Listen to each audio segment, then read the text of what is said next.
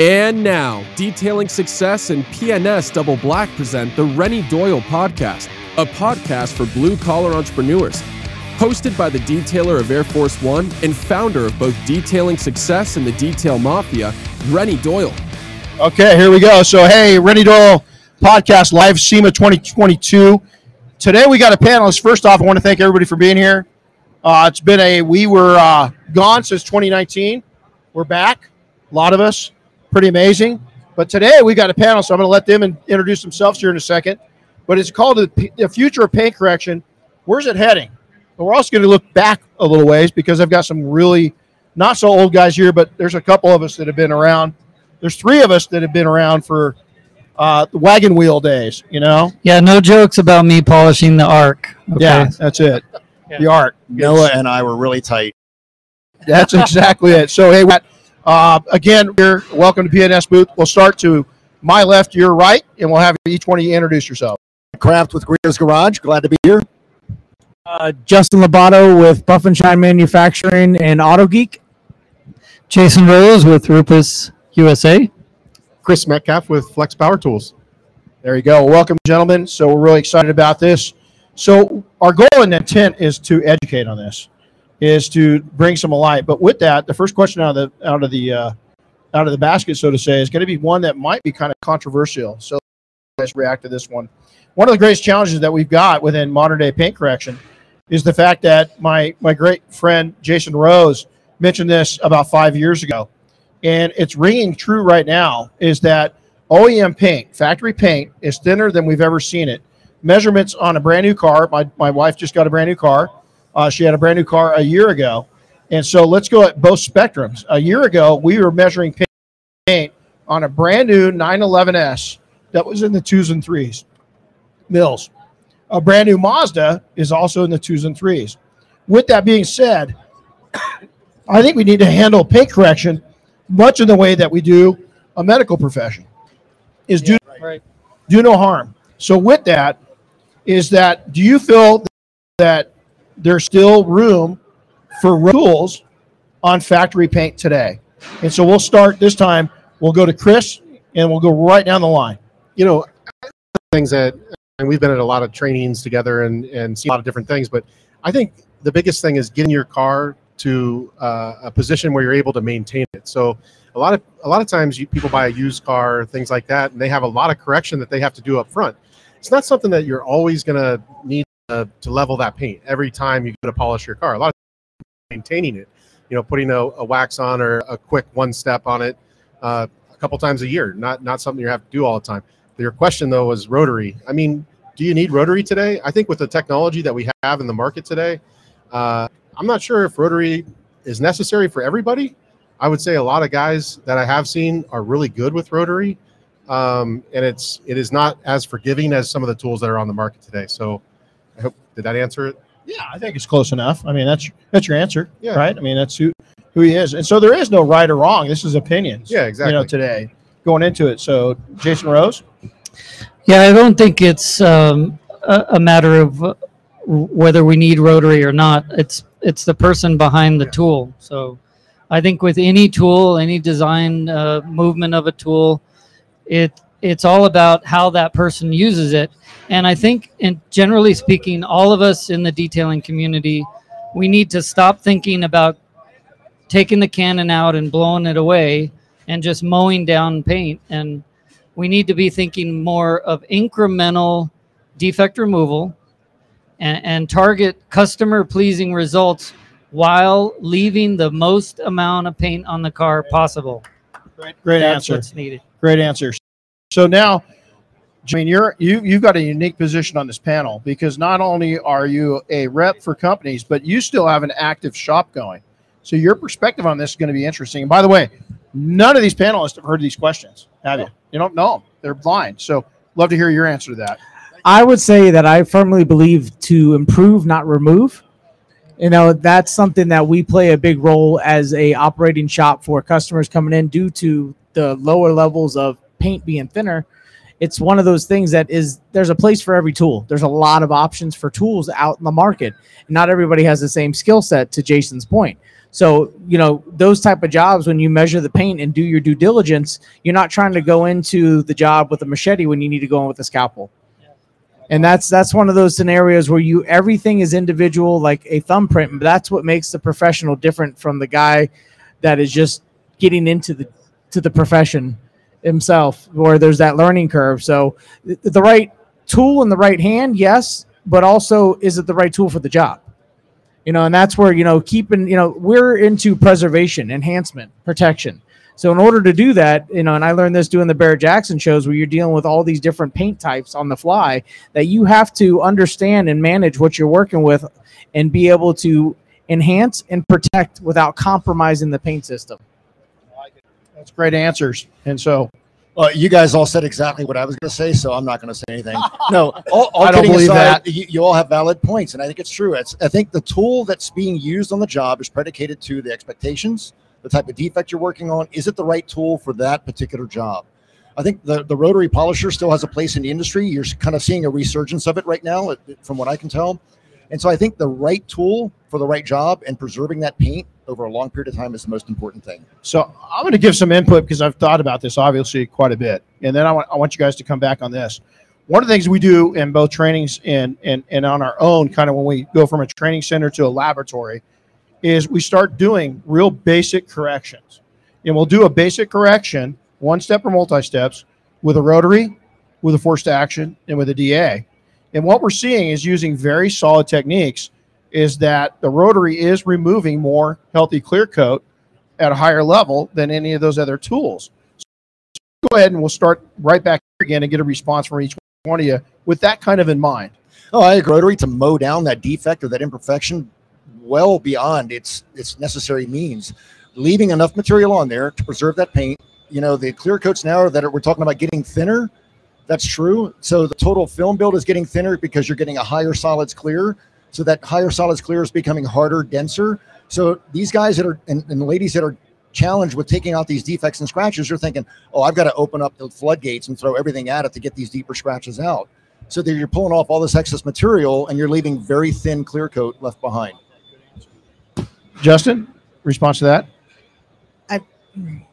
Some of these to me is loaded questions, right? So I'm trying to figure out how to articulate this. What it's meant to do is put us all in place, with the, like, to Rod's point, the rotary has its place, and the whole point of the preservation, if you're going to you got to lead by education, right? So if you're going to have thin clear coat, you need to measure that. You need to understand what you're working with. You need to be either trained or shown how to use a paint gauge, so that way you could show that to your customer, right? That creates, an experience for the customer that they may not get with the next guy. So you're already leading by education with that customer, and you're impressing them, but you're also now showing them, oh, we can't do this level of work on your vehicle because it only has so much material. There's only so much meat on the bone.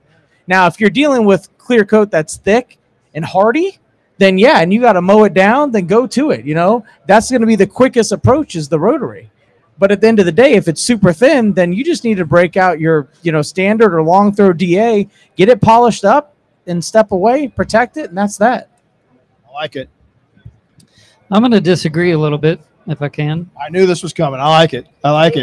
Let's go. So again, I'll go back to my point that it isn't the tool, it's the user, the guy behind the tool. But reality is, with technique adjustments, I can take a random orbital polisher and I can mow down and remove a lot of paint material really fast. I know how to do that. A lot of people know how to do that. I can take a gear-driven orbital. I can mow down paint and remove a lot of paint.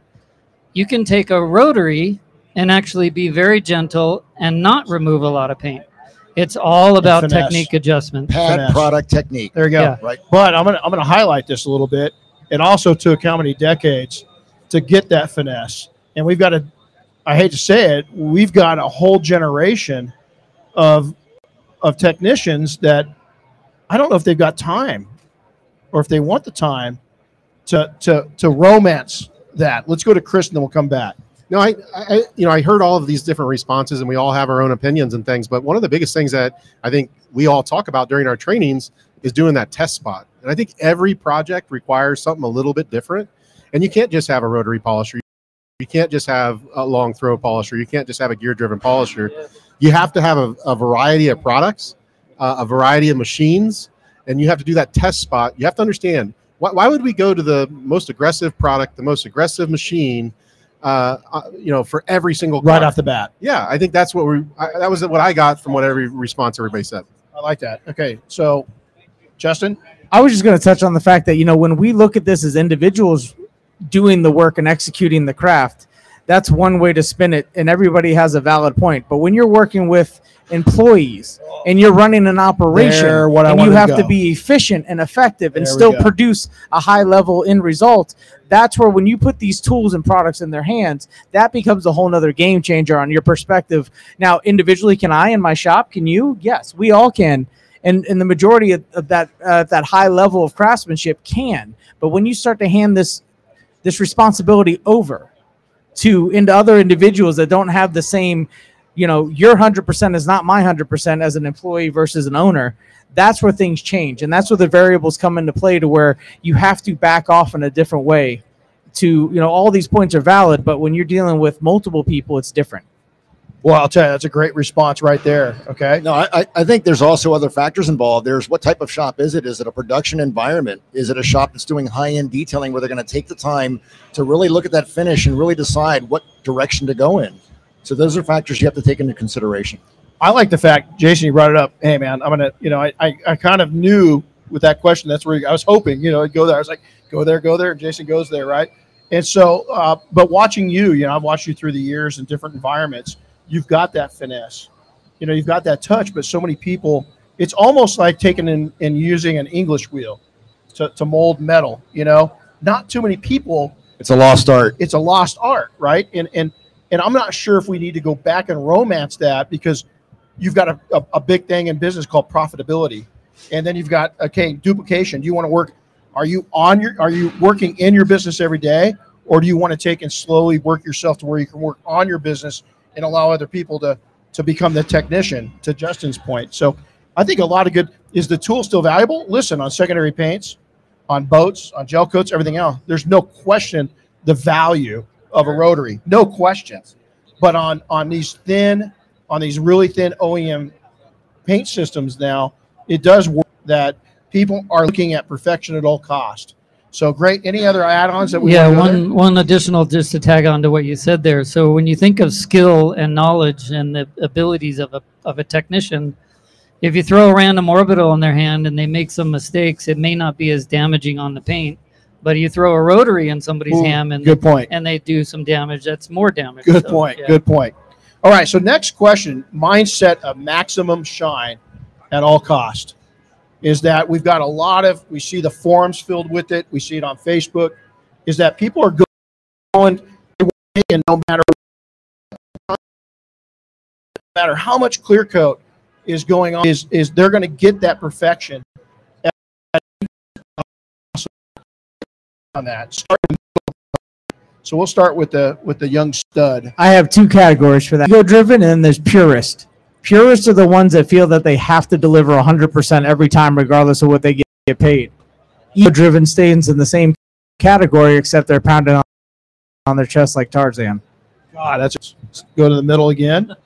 Yeah, I think everyone in the detailing community needs to ask themselves the question of, what standard are you building to? What are you trying to polish for the customer or for yourself? I mean, there we go. You really need to think about, why am I going to this standard? What is the standard? And then, is it customer pleasing? Because the big question is, customer pleasing results is very different from detailer pleasing results. And we all have this disease. We want to make paint. I have to admit, when I have a polisher in my hands and I'm on the paint, in that moment, I'm trying for perfection. And I think that is very widespread. Lots of detailers try that. It is, and no, to the younger people or newer people in our industry is, what a lot of us, except for this young man, is our livelihood doesn't depend on our addiction to shine. When you're running a shop, is that your livelihood is that is it duly beneficial for the customer and you, meaning that is your customer getting the shine they expect and allowing you to make the profits you need. So there's a big difference. You know what? Let me start over again. My name's Rod Kraft. I have OCD.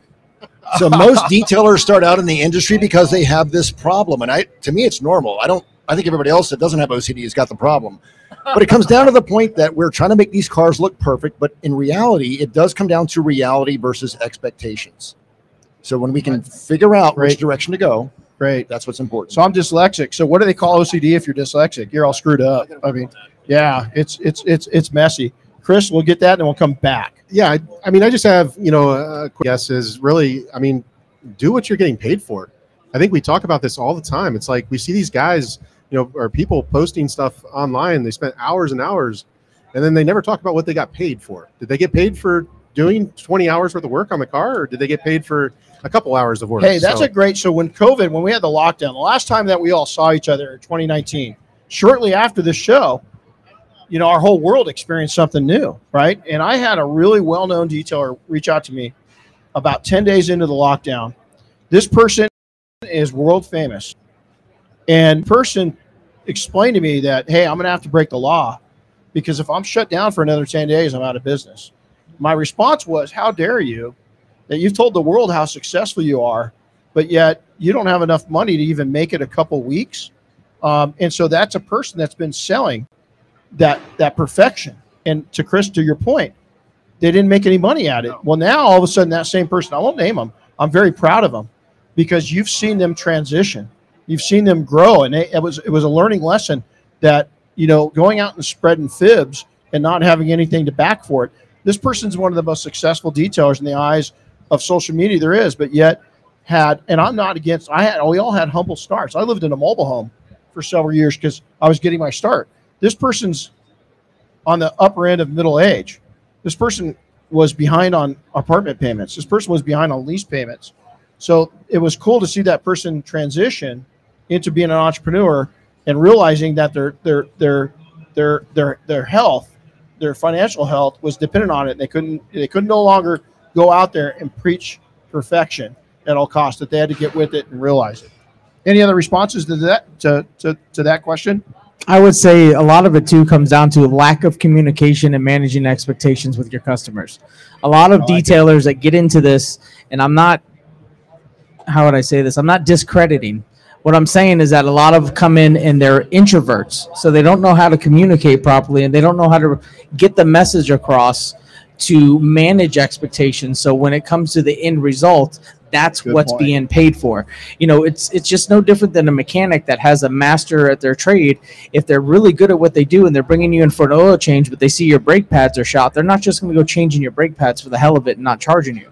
That's great. So it's have it in your arsenal to be able to execute is one thing, and being able to give it that little bit of an edge to go a little bit above beyond. It's like the superpower of your limitations on what you can and cannot do. But you have to know when to stop that. And that's where the business side of it comes into play versus the ego side or anything else driven that is OCD. See, that's great it's great having an industry expert up here that owns a shop still. Because that's a message that needs to That's a message that needs to be spread. All right, any other responses to that, gents? With that, let's move on. Now, this is, our as we produce this at the data filming, our economy is changing greatly. Matter of fact, I've had conversations the last 2 weeks. A good mentor of mine's got a wonderful relationship with Warren Buffett. They're great friends, and he's for the first time sounded some alarm bells that it's major changes coming. With that being said, coatings has changed our industry. I say this, and I don't mean this to rattle any cages than anybody, but really, a decade ago, a company came on the scene. We had legendary companies, Flex, Griot's around for a while, but this new company came in, Rupes, that really put a marketing side to the detailing industry that we hadn't seen in a long time. And then all of a sudden, along with that, coatings developed.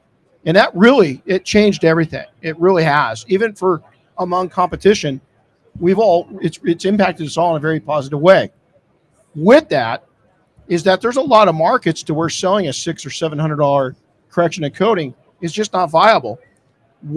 As professionals, what's your feeling about taking a car that has not been corrected and putting a coating on it, whether it's a brand new car or something that's been driven for a while?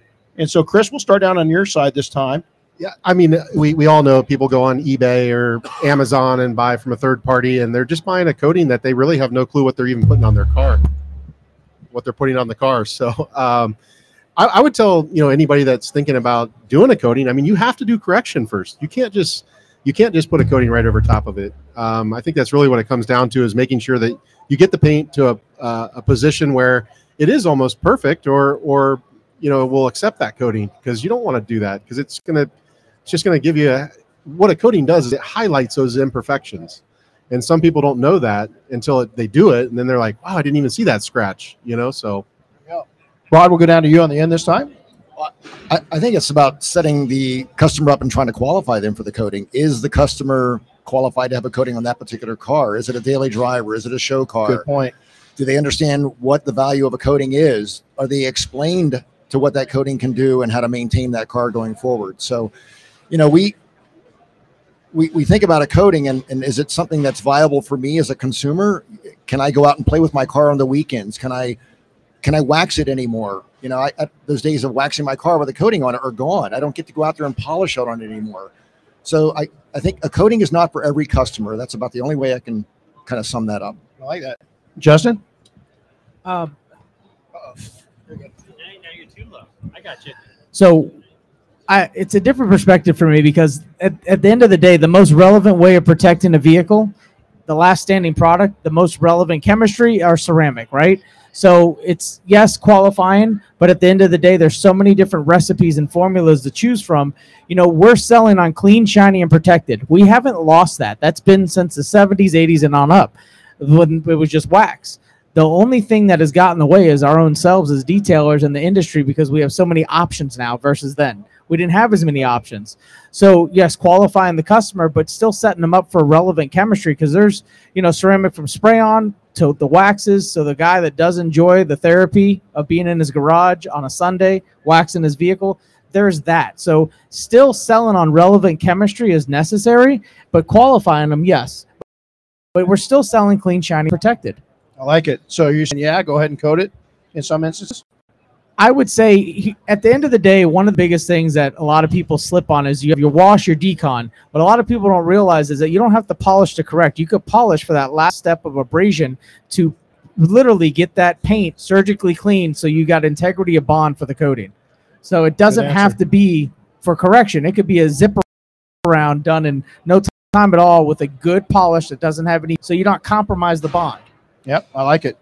All right. I'm saying absolutely coat for uncorrected paint. I mean 100%, because I'm gonna agree it's about the customer and what do they want. And one of the major benefits of a ceramic coating and that durable protection is the ease of cleaning the car after that. And sometimes that's all the customer wants. They want clean and shiny, and they want that car to wash up easy. They don't care about every little scratch being removed. They want to clean the car easier and better long term. So I say coat over it. Send it. Yep. Send it. So I'm going to give you an interesting perspective. The perfectionist in me, the craftsman, says correct everything.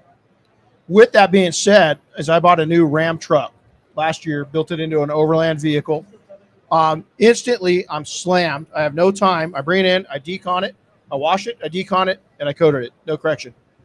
If from 5 feet back, it looks perfect. My wife, just in the last month, got a new vehicle. We did the exact same thing. I'm busy. There's no way I have time to correct it. We washed it, we deconned it, and we coated it, and it looks amazing. We've got people in our group that are now doing wash clays protects, and they're doing 125 to 175 an hour. And it's customers want a shiny protected car. The ones in certain markets, if they want near perfection, we can get that in a single step. If they want maximum potential, we can get that in a two-step. A lot of times we can get that in a one-step now because of the advancements in tools and advancements in products and the advancements of education. And I think that comes down to setting expectations. Bingo. Simple. Totally. My expectation was I just want to get the experience of having an easier to clean truck. Yeah. I went through and airbrushed the whole suspension and everything with coating and left it. It dulled it down a little bit, but now you can't tell a difference. And that thing, the mud just washes off of it. Yeah. And so it was the experience I wanted. Anything to add to that?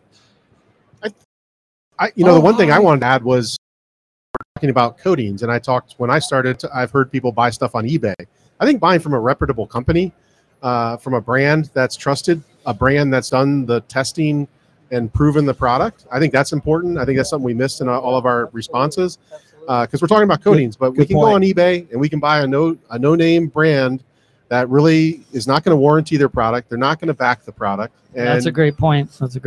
We had a situation with a detailer in Southern California that the gentleman just bought a brand new Range Rover, top of the line, and told the guy that he wasn't going to be ripped off the coating, that all you had to do is the detailers to go down and buy a floor coating from Home Depot and put it on his car. Well, they did, and needless to say, didn't work out too good. So they called me to be an expert witness in a lawsuit against the detailer. And I said, why am I going to do that when you hosed over the detailer? You told them to do this. You got to pay for stupidity, not them. And so it's something like that. All right, great questions, guys. So let's move on to pad technology. With so many modern paint systems being sensitive, finicky, we've got GM paint now, all these different Subaru paints, Porsche paints are real sensitive. They're all over the place, right? We can't keep track of it. Simply having one or two pad options is gone. The days of just one or two pads is no longer there. We've got modern times, we got wool, microfiber, foam, open cell, closed cell. So let's just go. We're going to go start in the middle, and Jason, we'll start with you this time. Let's talk about where pad technology's been, where it is, and where it's going. Yeah, so the trend, as you already mentioned, is that pads are getting more specialized. They are being more accurate towards a certain tool movement, right? We have rotary pads now, dedicated DA pads, and then specific to certain paints, clear coat, single stage, hard, soft, all that. So I think, the trend over the last few years, decades maybe, is that pads are being more specialized, and I think that's going to keep heading that way. Absolutely. I couldn't agree more. And as paint gets thinner and thinner on OEM paints, the importance of pads is going to get even more important. It's going to become more it's going to become more an arsenal in your total makeup of tools and available products. Chris? Yeah, I just wanted to just jump in there and go ahead and give my spiel here. But, the bottom line, these pads, they are going to keep advancing. I mean, the pad manufacturers, they're here. They're listening to all the detailers when they walk up to the booth. Buff and Shine just launched a new pad that fits your polisher and our polisher very well. It has an interesting way of lining the pad up. So those little things, and it's not, so you cannot just have one pad in your shop. You have to have a variety of pads to be able to get the job done. Absolutely. Raw down. No, it's true. It's just having a different type of tool in your toolbox. I want to be able to open that drawer and have a different tool that I can pull out that's going to get the specific job done. It's no secret if everybody knows Jason Rose and how long you've known him. He and I go way back to McGuire's days. Back in those days, it was all rotary based. I remember the first quarter cable that we tried to market back then. So it was a woolen foam pad. Those were your two options. That was it. And how thick were those foam pads? Pretty thick, 8-inch. 3 inches in thickness, maybe 2 inches. So imagine working on a car today with those pads as your option. That's craziness. So I don't know what that revive is, but all right. So here you go. That was a 12-volt area.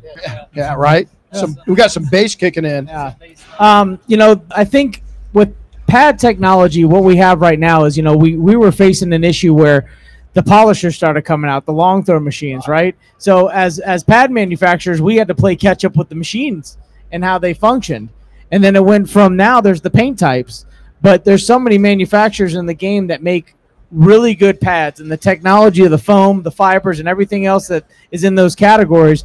Now we're just finding the fit to the machines and the paint systems, and it's just a matter of there's so many options that we could dial that in as kind of a recipe or a solution to the problem that's in front of us. Can I add one other comment? So as a company that does sell pads, as some of you guys do here, we wish it wasn't the case. I honestly wish it was not the case. I would love it that there was one pad that worked on every car. It would be truly amazing, but the reality doesn't support that. So more specialized pads for more specialized purposes is the reality.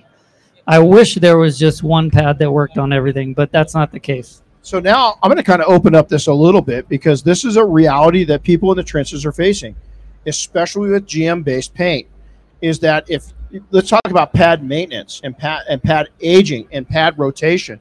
We teach in our class when you come through is we've got 4 to 6 pads, all the same pad, and we're lining them through and we're rotating them through to keep them cool, to keep them cleaner, because if you don't take and maintain, or if that pad's too aged out, it's going to affect the outcome of your work so greatly. And I know a lot of detailers say, oh, that's just a grab from some of our pads.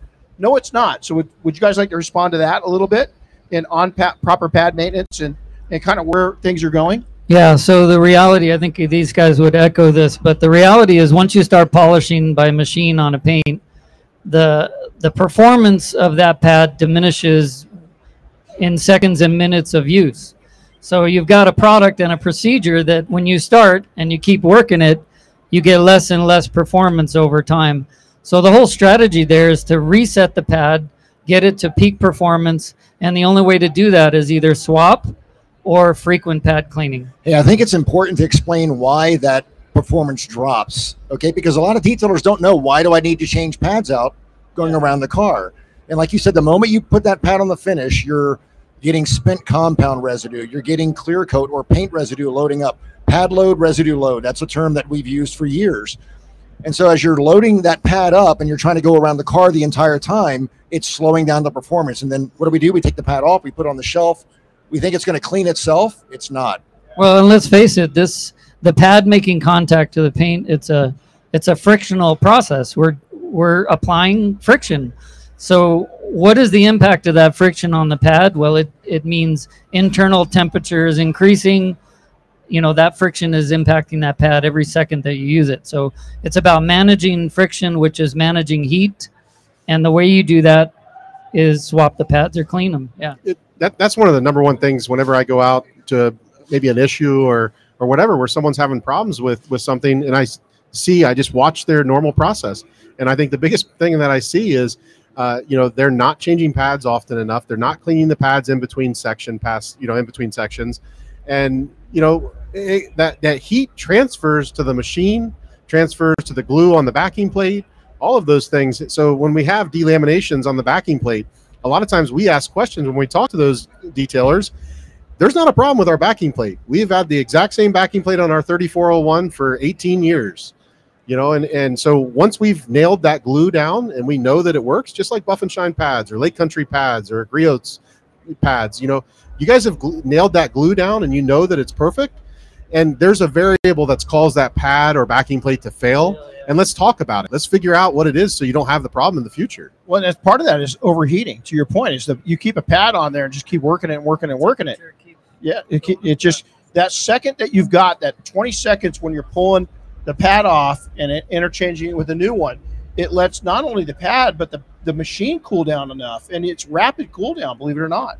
So you're telling me that I can't just buy 2 pads, knock out a whole vehicle, and still call myself a paint correction specialist on social media? I'm telling you right now, you can't. Yeah. Just wanted to make that YouTube clear. certified, though. Well, if you're with Buff and Shine, you get an endless supply of pads, so you don't have to worry about it. I know the pad father.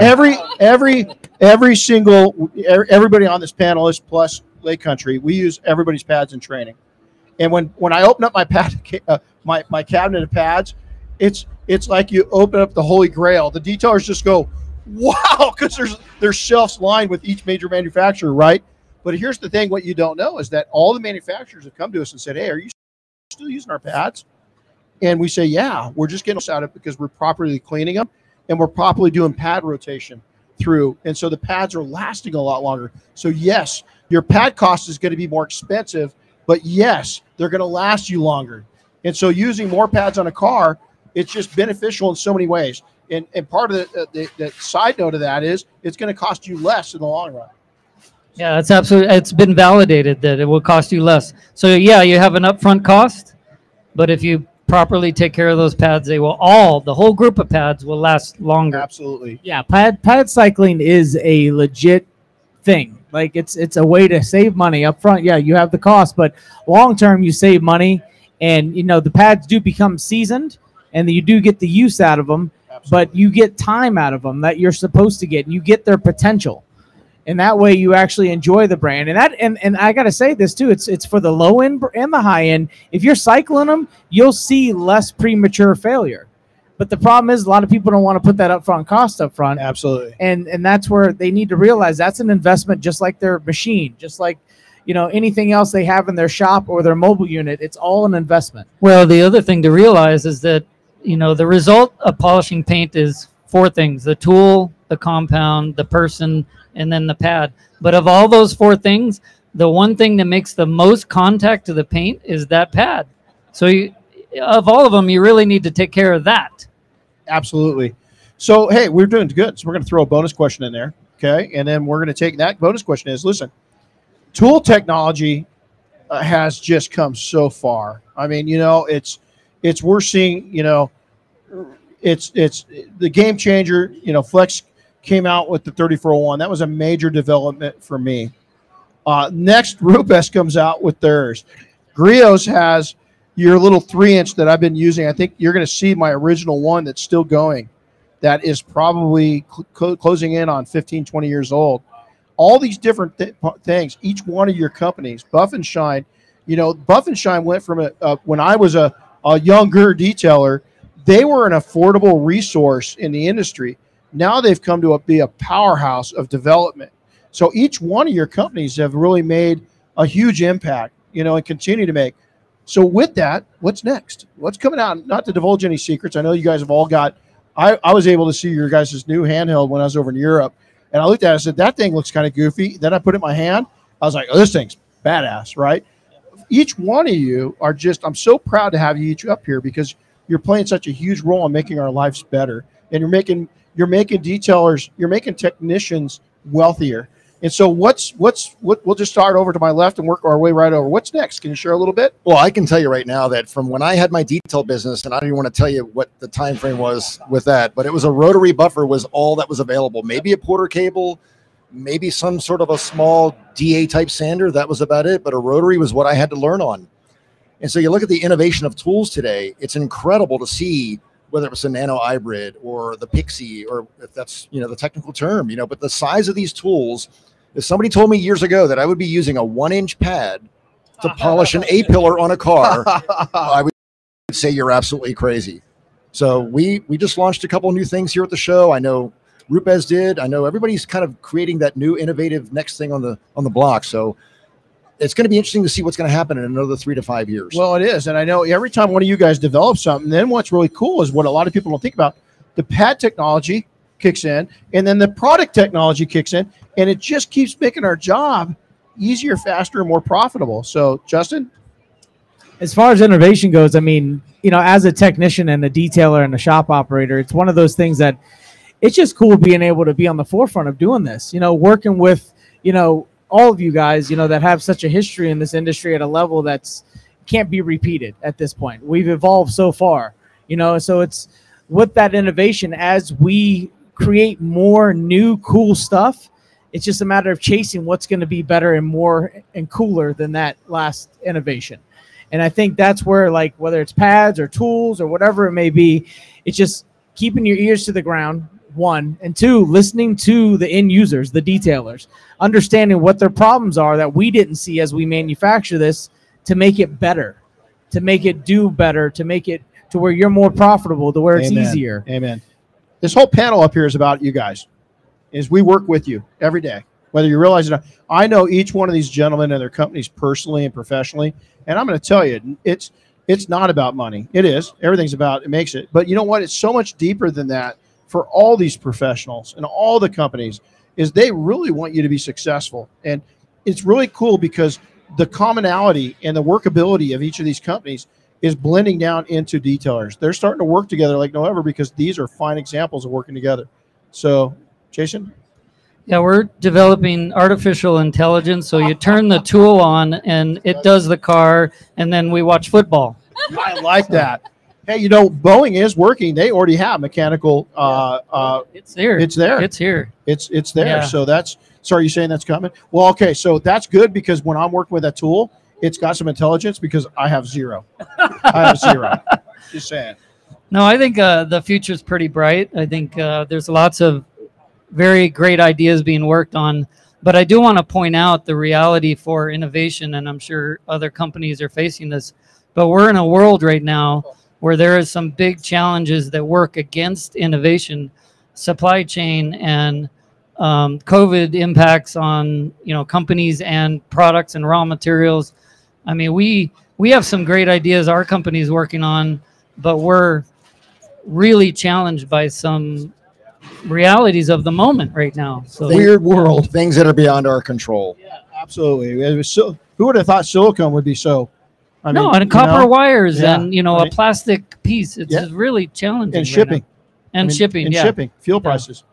I think one of the biggest things with Flex is that we have a roadmap, and our roadmap is full of a lot of new products, and this world is changing as far as how we drive our cars. We're switching a lot of cars to battery-powered cars. Our tools, we're seeing a lot more battery-powered products that our company's innovating. I work for Flex, take care of the brand of Flex, but our bigger company, Shervon, and Shervon makes a lot of batteries for a lot of different products out in the market. And that technology that Shervon brings to Flex brings a premium battery product. And what we're seeing a lot of times is our battery powered product is actually better than our corded product. It gives you more power, and I think it's just going to evolve, and I think you're just going to start to see that.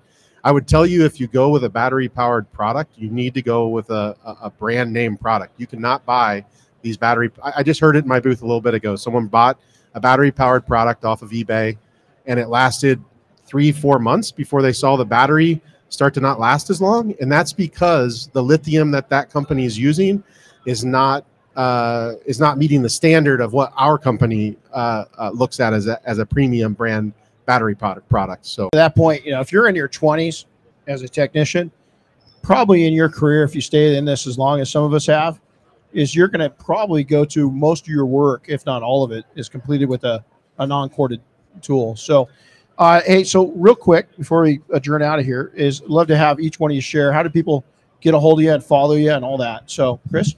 You can definitely look up flexpowertools.com. I would encourage you to come booth. We're giving a free polisher away every single day at 4:00. All you have to do is scan the QR code, and we'll give you a ticket. But I'm available on social media, Chris Metcalf, Instagram, Facebook, and feel free to reach out. And I also encourage anybody that's watching this, if you do have questions, I am readily available like everybody up here. We want to help you. We want to make sure that you get the answers you need and take care of you. And I want to do this real quick. This is appropriate. You guys you'll fall in line right now. Hey, happy 100th birthday to Flex. That's an amazing. That's an amazing fact. 100 it is years, crazy. 100 years of innovation. 100 years. Congratulations. And our CEO of Flex is in our booth, and I'd encourage you to stop by and say hi to him the next couple of days.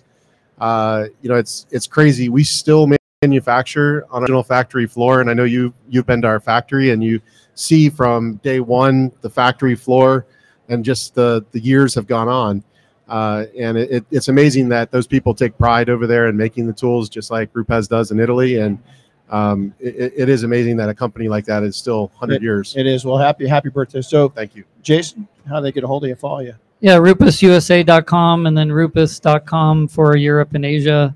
I'm active in social media and getting less and less on Facebook. Yeah, me too. I'm with you. I feel a little, The drama on Facebook. So hey, Jason, as we age, we've decided to start up. We've been taking pole dancing lessons. Yeah. So if you want to kind of follow us, it's Rod. We're going to recruit you. It's old. You did bring the pole, right? We did. So just so you. So.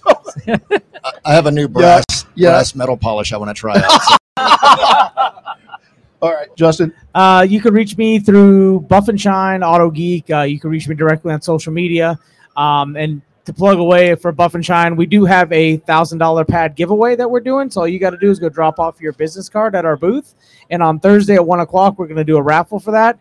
Come by the booth for more details. Outside of that, I think we're a product of our own environment for what we do and what we represent. And I know you mentioned the money thing. Yes, we get paid to do this. I feel that the money is what fills the void for time and compensates us for time. But the legacy that we leave behind and help being innovative for these brands that work for, that's something that can't be replaced with money. And I think that's one of the biggest passions why we do it. Amen.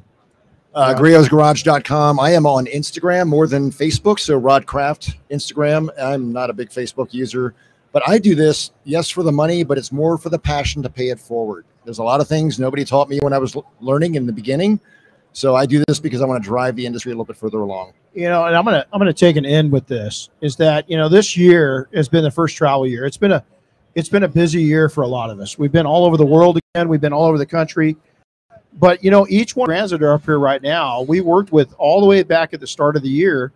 Our brands were all down in Florida with AutoGeek together. Yeah. And I want to tell you, the brotherhood and sisterhood that was built. Where's Robin at? Is she around? So we've got Robin Sweets around here somewhere. But, she was just starting out with AutoGeek. You were just starting out with AutoGeek. You did a great job. But I was so proud of all these brands coming together and sharing and pushing it forward.